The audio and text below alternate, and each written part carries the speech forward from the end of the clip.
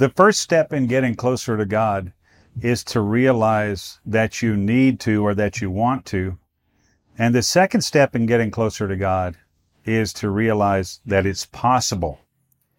I want to encourage you to check out my book, Getting Closer to God, Anthologies from the Forefront Trilogy, Book 2. I think this will really be helpful to you in your pursuit of the Lord and help you understand what I learned over the first 30 plus years of my life as a believer, as a minister, and as a missionary in a lot of the countries of the earth. Check it out. Anthologies from the Forefront, Book 2, Getting Closer to God. It's on Amazon. Have you heard about the time that childhood trauma started someone on the path to a one-way ticket to Haiti? That's one of the things you'll hear about from Jason Harris. This is episode 64 of From the Forefront podcast.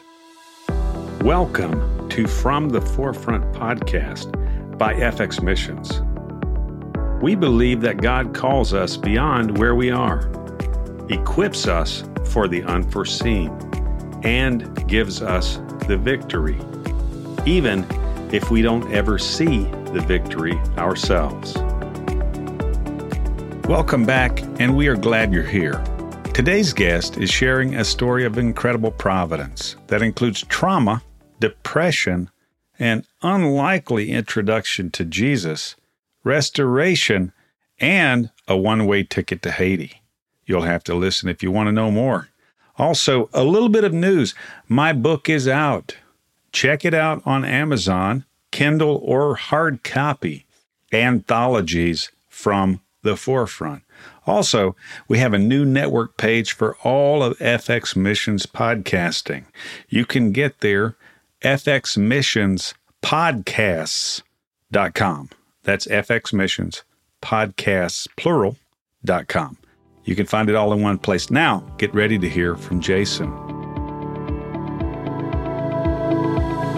Hi, Scott McClelland here for FX Missions Podcasting. Thanks for joining us. We're excited to be with you today. And it's kind of an interesting, maybe a little slightly different, but I've got a friend of mine. Actually, I don't know how long we've been friends, but I want to introduce you to Jason Harris. Hi, Jason. Hey. Hey, man. How you doing? Obviously, the podcast is just audio, but if I could only have a beard, like the one you're showing me right now. We have video, so just to ease the conversation on the podcast recording, but I've got beard envy, Jason. And probably this isn't your biggest one yet, I'm guessing. No. Man, thank you. Thank you for being here.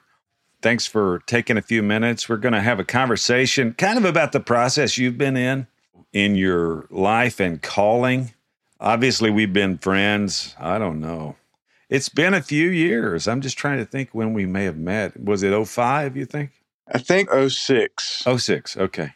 Mm-hmm. Okay, 06, yeah. You know, we had an opportunity to meet each other with some different work stuff that we were doing at the time, I think. And that was, of course, in a ministry context.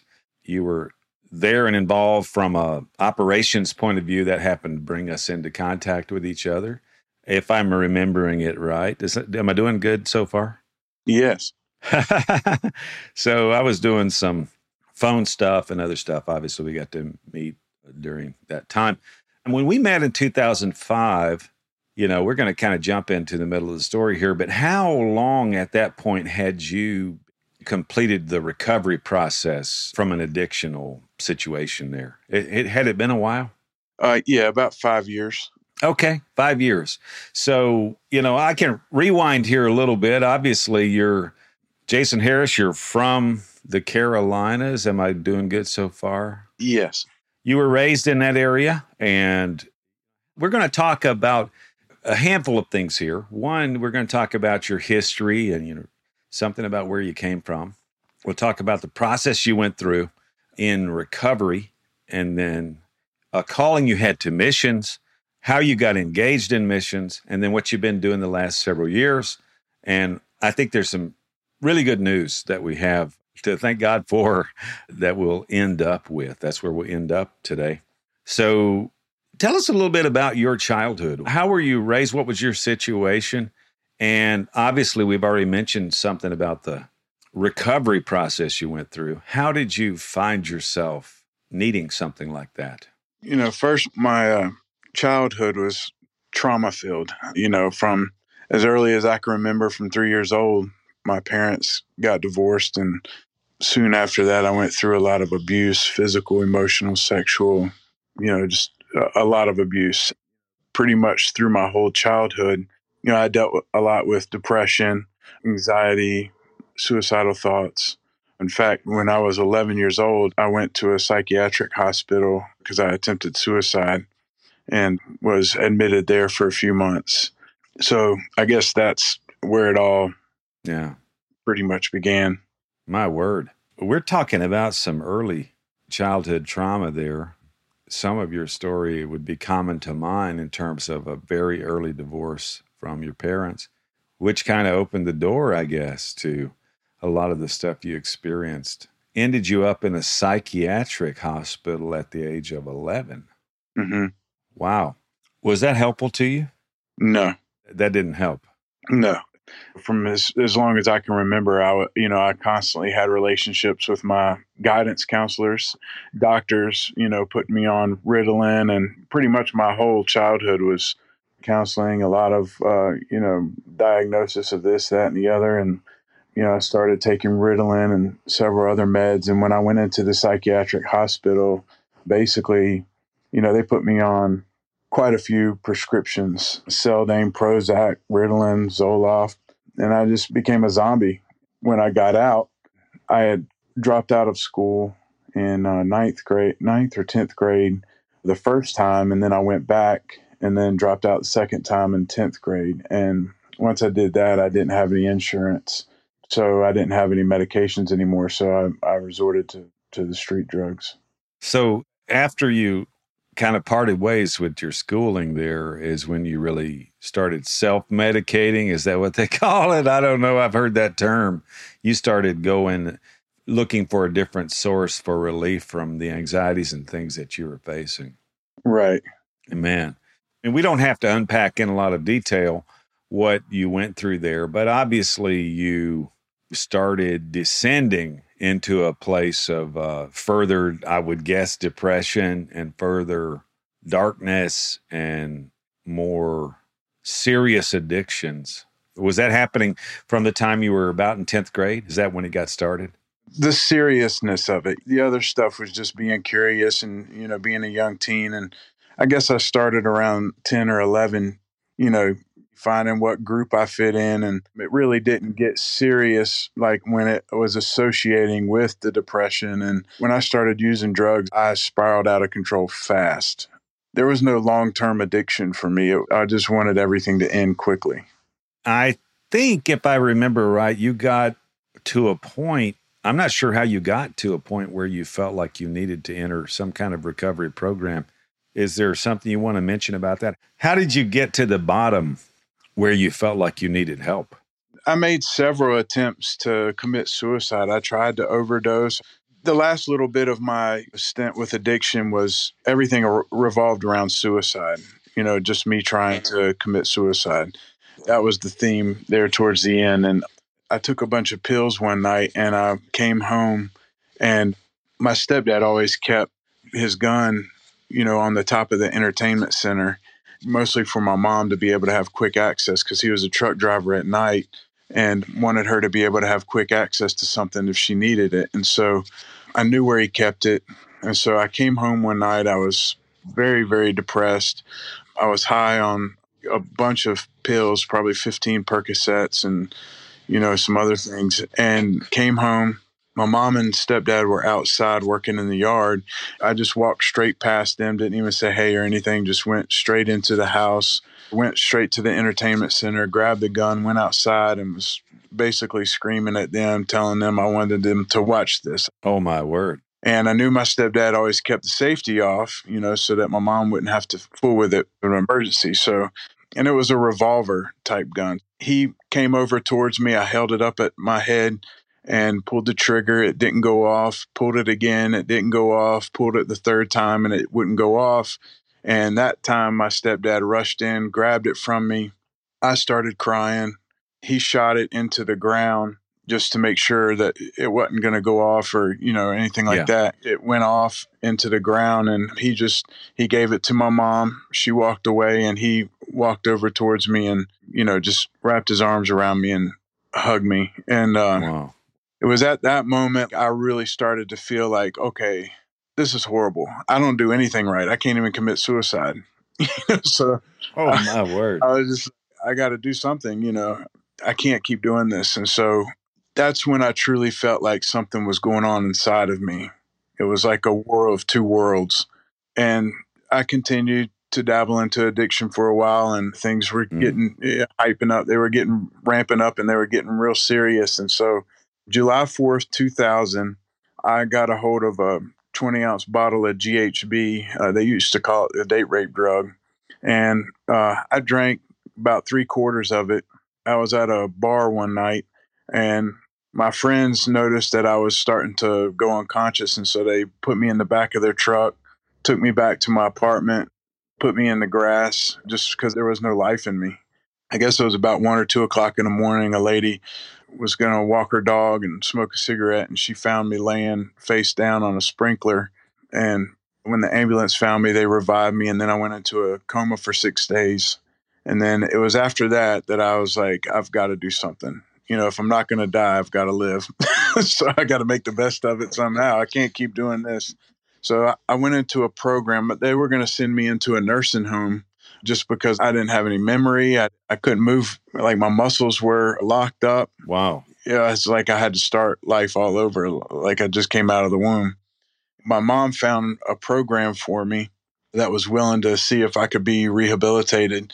It was a Christian program called the Malachi House in Statesville. So I went there, and in the church, they had a speech therapist, a physical therapist, nutritionist, and a doctor that was willing to help me, see if I could be rehabilitated. And so I basically spent 11 months in there just focused on my rehabilitation. That's all the focus was through that time. And then after that, I came out, got linked up with, a friend, and they introduced me to a ministry in Charlotte. And through that, I met somebody that offered to take me to Haiti. And that's kind of where my journey started from that. Right. Did you meet the Lord while you were in that recovery? Yeah. So part of what you got through recovery there was not only the rehabilitation, but you got introduced to the Lord as well. Oh, yeah. Yeah. I would guess that was a pretty radical thing, and probably a lot of radical things that were happening at the same time. Yeah, it was tough because in the beginning, I wasn't really motivated to come to know the Lord. It was just like, oh, I'll give this a try. I've given everything else a try. I'll try this. And I really was, it was a Christian ministry. I was in a house full of 40 guys. So it was a Christian discipleship program. So it was kind of a requirement to ask the Lord into your heart.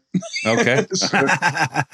In order to stay there. So, I just kept hearing enough and just being surrounded by it. And it was just mostly just, I was like, okay, I give up, let's just try this out. And so, I just kept saying to myself, I'll try this out for a year. Let's just focus on, me getting back physically and mentally and all that, and, see where this takes me. And there were little things that were happening while I was in the program that just really wowed me. I was like, whoa, if there's a God, I just asked him for that, and he replied pretty quickly. I was the only white guy in there, and my hair was getting shabby. I never even had any shoelaces going into the program, and my hair was getting shabby, and I couldn't get a haircut. Everybody pretty much had given up on me.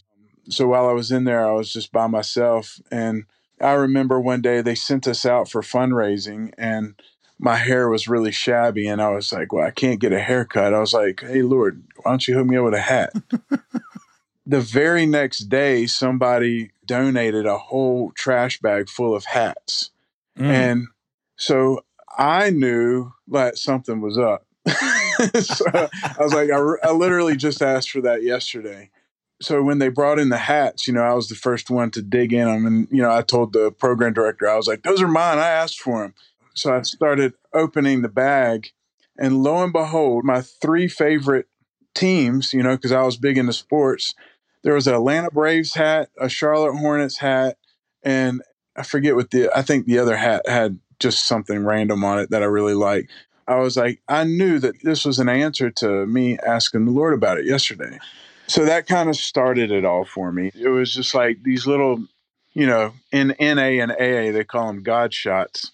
But I had me a few God shots in there that really sparked my interest in having a relationship with the Lord. So everything that everybody said I should ask for, I started asking for, and I was getting. A few Sundays after that, I was just like, I want the Holy Spirit. I want to start speaking in that weird stuff. And so I was at church and they started praying for me, and I kind of braced myself. So I was just like, I don't want to fall if it's fake, but if it's real, I want it. It was just like, I started getting hungry, this unusual hungriness to really go after God. Somebody had donated a Bible, and it was a really nice Thompson Chain Reference Bible that I thought a lot about, and still have it to this day. And wow. But it's just, a lot of little stuff here and there. It just was, I think I can do this. Man, it sounds like the Lord was giving you evidence. Right. You're getting hungry for him. It's like he's responding to that, and there's an engagement. Something's going on there. It's a living relationship is developing. Right. That is super cool, man. Super cool.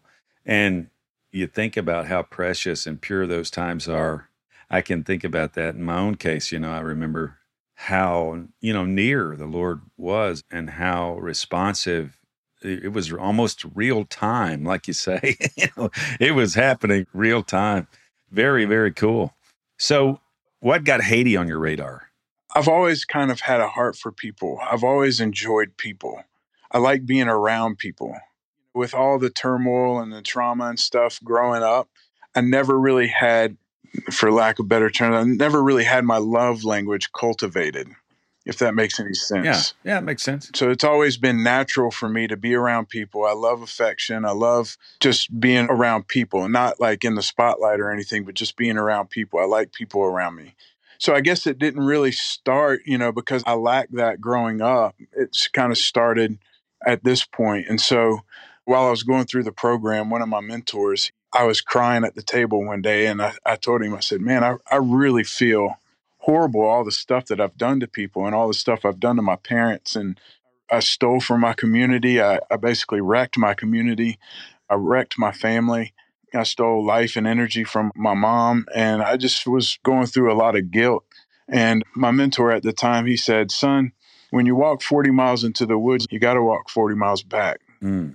At the time, I didn't really understand it. But now looking back, it wasn't a quick deliverance. It wasn't an overnight deliverance. It's like the Lord's just wanting me to walk it out and enjoy the process of walking it back out and processing a lot of things. And so by doing that, I just really started having a heart for the community. I had stole from the community for so long that I really had a heart to give back.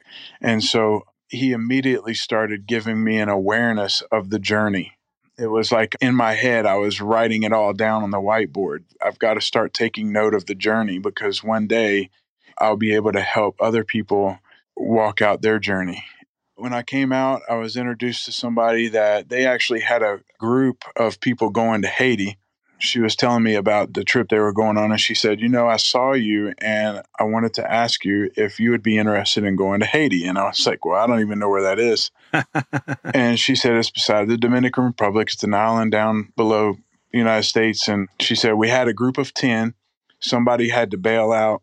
And so they said, just keep the money in there for if you find a replacement. So I didn't even have a passport. I didn't have anything. Of course, that was all before 9/11 and everything. So I guess they weren't as strict. And obviously they knew I wasn't from Haiti. So, I went down to Haiti, got through the airport. They checked everybody's passport going through except mine. I was at the end of the line. And I guess they just assumed that if I was with them, everybody had their passport. Everything was fine. They just let me go on through. And so you got into Haiti, no passport. Right. And I was so nervous because I was like, man, if they're going to have to go all over here and I'm going to be stuck here and have to get back. So, But anyway, I made it through there, made it out. They never checked anything coming back into the States. So I ended up getting over there. And one of the things that really I learned from that whole trip, it was a 2-week trip. The main thing that I learned is at the end, this little boy was looking at me and he said, this was going on in my head. He wasn't actually saying anything to me, but he was just looking at me. And I was just like, if he was saying something to me right now, what would it be? And I just felt like he would be saying, y'all came down here and got us all saved. Now what? And immediately I was just like, I don't want to be a 2-week missionary. I want to go down and really be a part of their lives daily, learn who they are and all that, and learn everything about them. And I really enjoyed the trip. I came back. Somehow got back in the U.S., got out of Haiti and back in the U.S. without a passport. Yeah. This borders on the miraculous. Right. Well, the second time I went down there, I got everything right. I mean, I went down there on a week's notice. I didn't have any documentation or I didn't even have a driver's license. Oh, my. You got a free pass on that in and out. But how long before you went back? When I came back from that, I went through a lot of turmoil. When you came back from Haiti? From Haiti, yeah. It was like a lot of undressing was happening, and I was exposed to the real me, and I didn't know how to deal with it. So I went through a lot of just finding out who I really was really calling to deep. And okay, the Lord's been blessing me all this time since I've known him so far. And now I've got to really trust in him. Am I going to do it if I don't ever receive another blessing? Am I still going to trust in him? Because I've had enough to sustain me for a while and to really know he's real. So now this is like, I started dabbling in the seriousness of my walk with the Lord now. It was getting serious. Yeah. If that makes any sense. Oh, yeah. I was on this nice little ride for a while, and now it's time to really develop a strong relationship. And that's when I said, okay, now I'm really going through it. There's a lot of stuff going on in me. I'm facing a lot of stuff that's been kind of hid for a little while. And so now it's time for me to confront and face it. That's when I went into Teen Challenge because I felt like this monster was coming up in me. So I went into Teen Challenge and I was there for a year. Because, the first time I was in a program, it was mostly about me rehabilitating myself. Right. Physically, mentally, all that. I was basically trying to learn how to live life again and then start my relationship with the Lord. But when I went into Teen Challenge, it was more like, how do I practically live? How do I practically walk out what God's working in? So that's when I went into Teen Challenge. And when I graduated, I guess the whole theme of me while I was in Teen Challenge was just developing a quiet relationship, learning how to pray, learning how to grab hold of the word and let it make me. For just those who may not be familiar with Teen Challenge, what can you say about that? When I was there, Teen Challenge was a 12-month Christian discipleship program. Okay. There's different phases that you go through there, but they have a whole curriculum that you go through. It's written by Teen Challenge. If you don't know who started Teen Challenge, it was David Wilkerson. It was a very powerful program. I loved it. It's a very strict, militant-like program. I used to get in trouble for leaving my shoes in the bathroom, different things. You have a lot of discipline. You have Class A, Class B, Class C offenses, but really it's all about to sensitize you to what you've desensitized yourself with. Even 20 years later, I'm aware of what's on commercials, just because of what you learned there. Yeah. It's a year long of creating habits for yourself that are long lasting, really just changing your mindset. And 30 days into it, I found myself every day just saying, oh man, I got to be here for a year.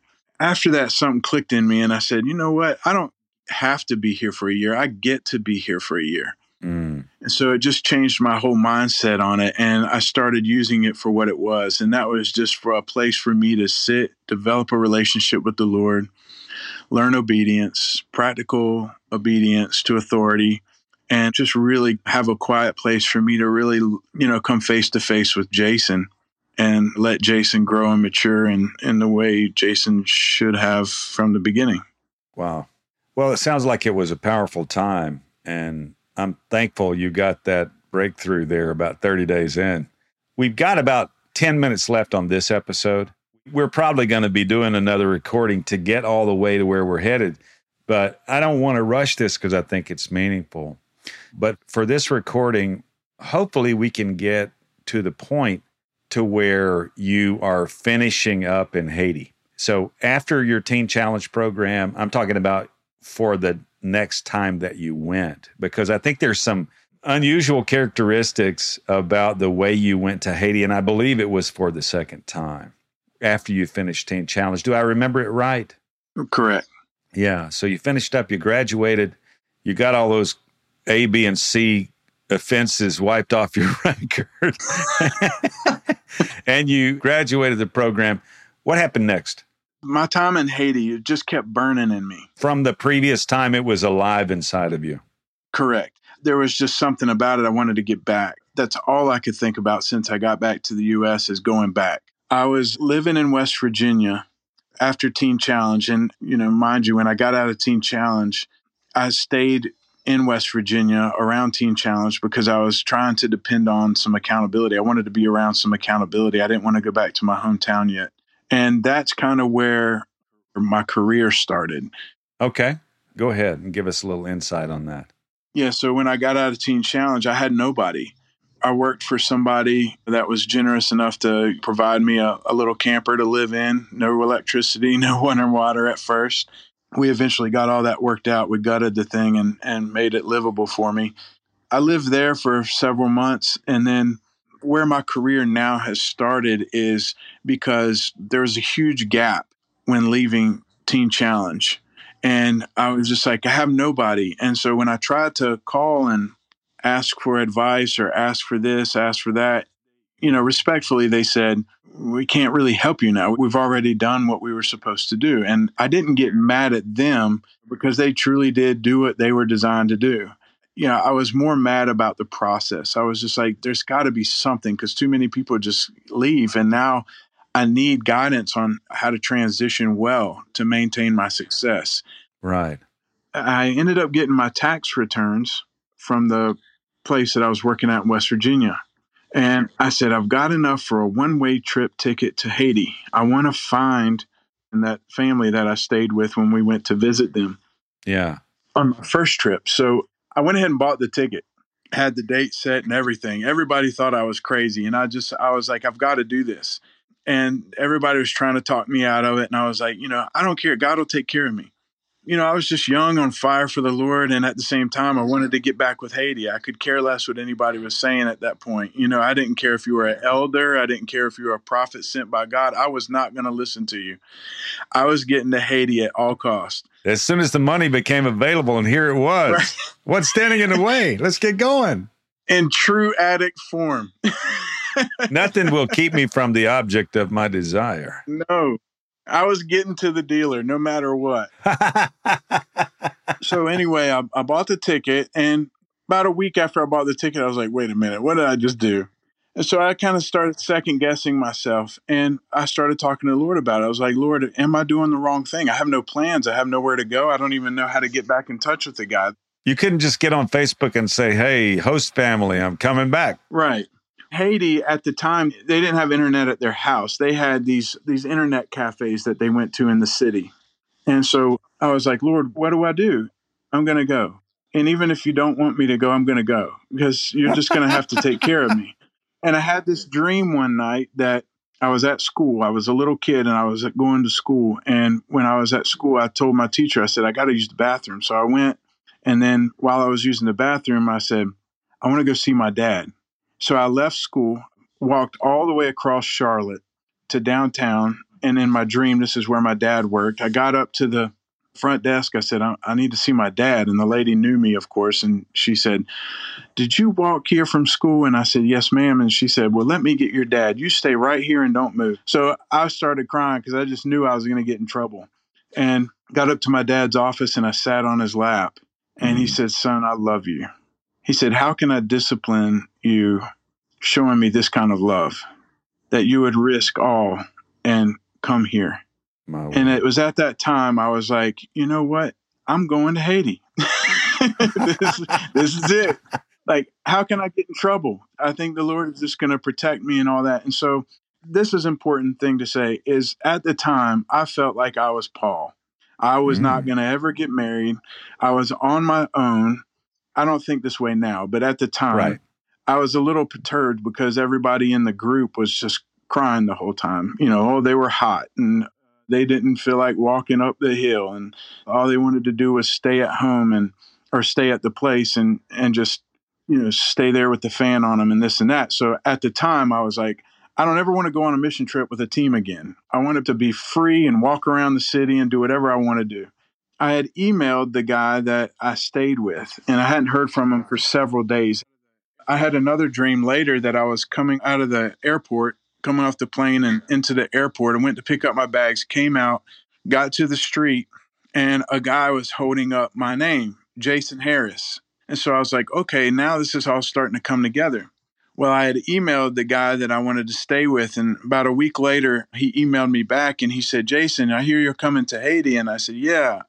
I said, I've been trying to get a hold of you. And he said, where are you going to stay? And I said, well, with you. He said, okay, sounds good. He said, when you come out of the airport, I'll be standing next to my truck, and I'll have a piece of cardboard held up, with your name on it. Come on. So I was like, okay, this is too good. Okay, we're going to have to pause right here. It's a great lead up to our next session.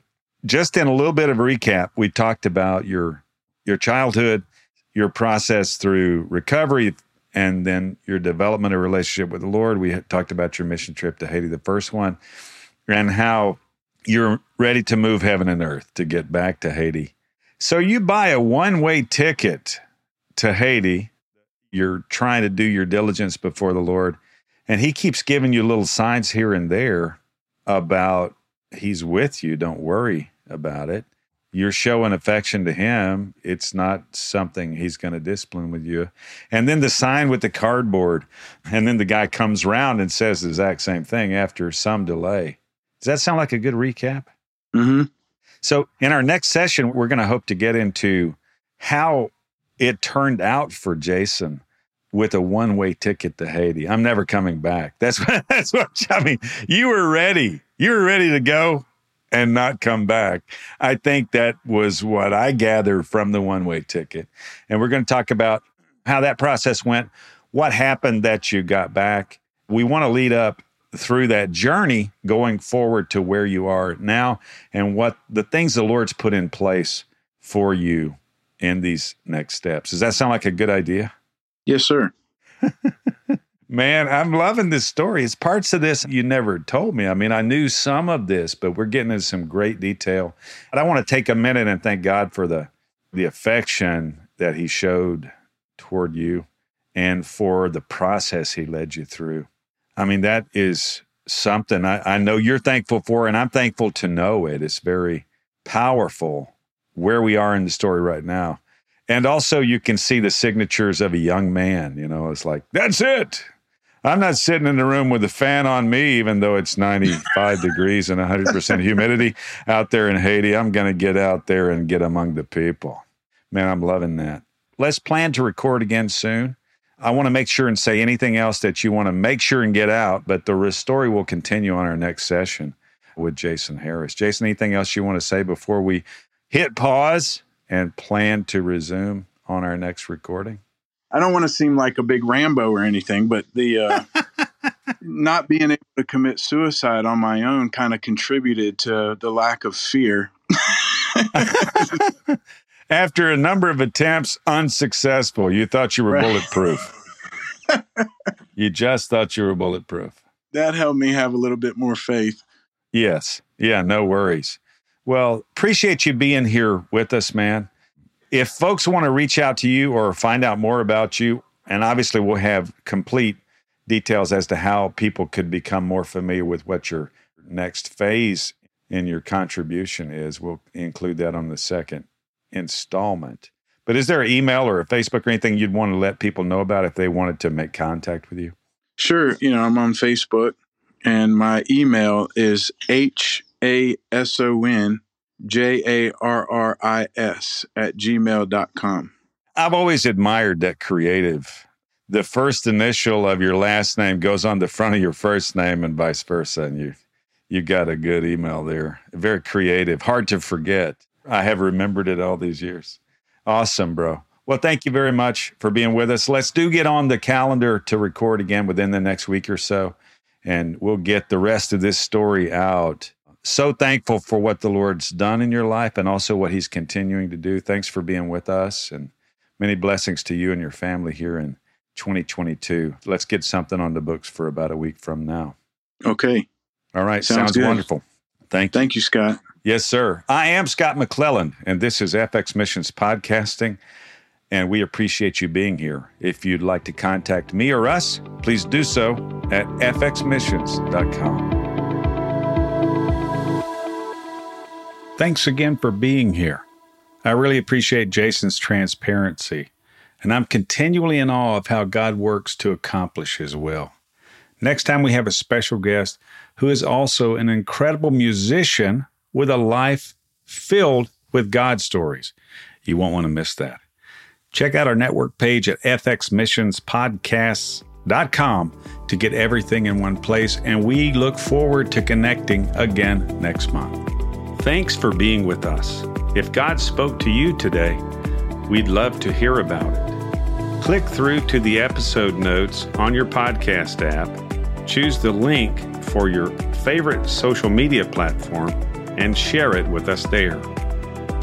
And if you've not done this already, follow the show in your favorite podcast app at fromtheforefront.com/follow. Click the link in the episode notes, choose your favorite podcast app, and follow us there to get every episode for free.